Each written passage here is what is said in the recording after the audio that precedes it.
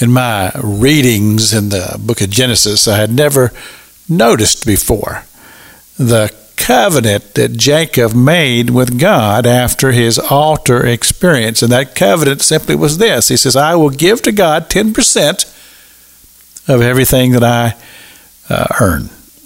And of course, we know the story, how that he continues on east and he comes to the land of his mother. And of course, he meets Laban. Laban was the brother of Rebekah and a rather interesting character.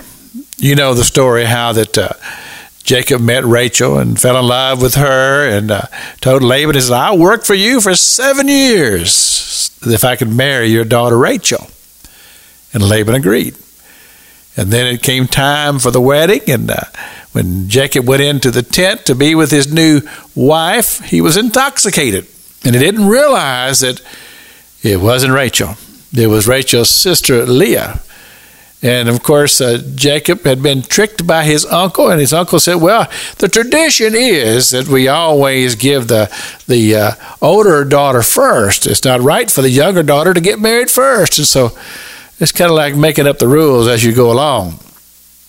But the fact of the matter is that Jacob agreed to work for Laban. And as a result of that, Laban became wealthy because of the work of Jacob. You see, I accredit this to the covenant. And a lot of times nowadays, you hear in the church, well, that's Old Testament things. This whole thing about giving and tithing and the blessings of God. That's Old Testament, and it's not required in the New Testament. And, of course, you can take that stance, and you can miss out on a lot of blessings.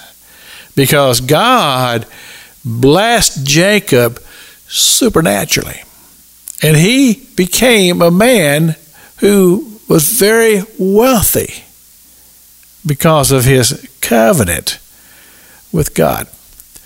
So I bring this to you today as an admonition, because a lot of times when I talk to people, I hear about their struggles in life and how that it's just so difficult to make ends meet in today's economy.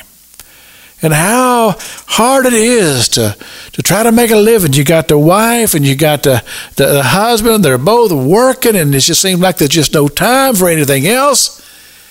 And it's just always a struggle. And then I read about how that God talks about in the book of Malachi. He says, prove me, and see if I will not open the windows of heaven and pour out a blessing to you, if you're faithful to give to God his portion. But then he said also this, if you choose not to follow that good sound advice, he says, I will make it to where you are literally just pouring your money out and it's not accomplishing anything. He says, I'll blow on it and it'll just disappear. And so if that's your experience, and it seems like that your money is just disappearing, I might challenge you to do as God has said. Prove him. This is Pastor Jack King with the gospel on the radio broadcast.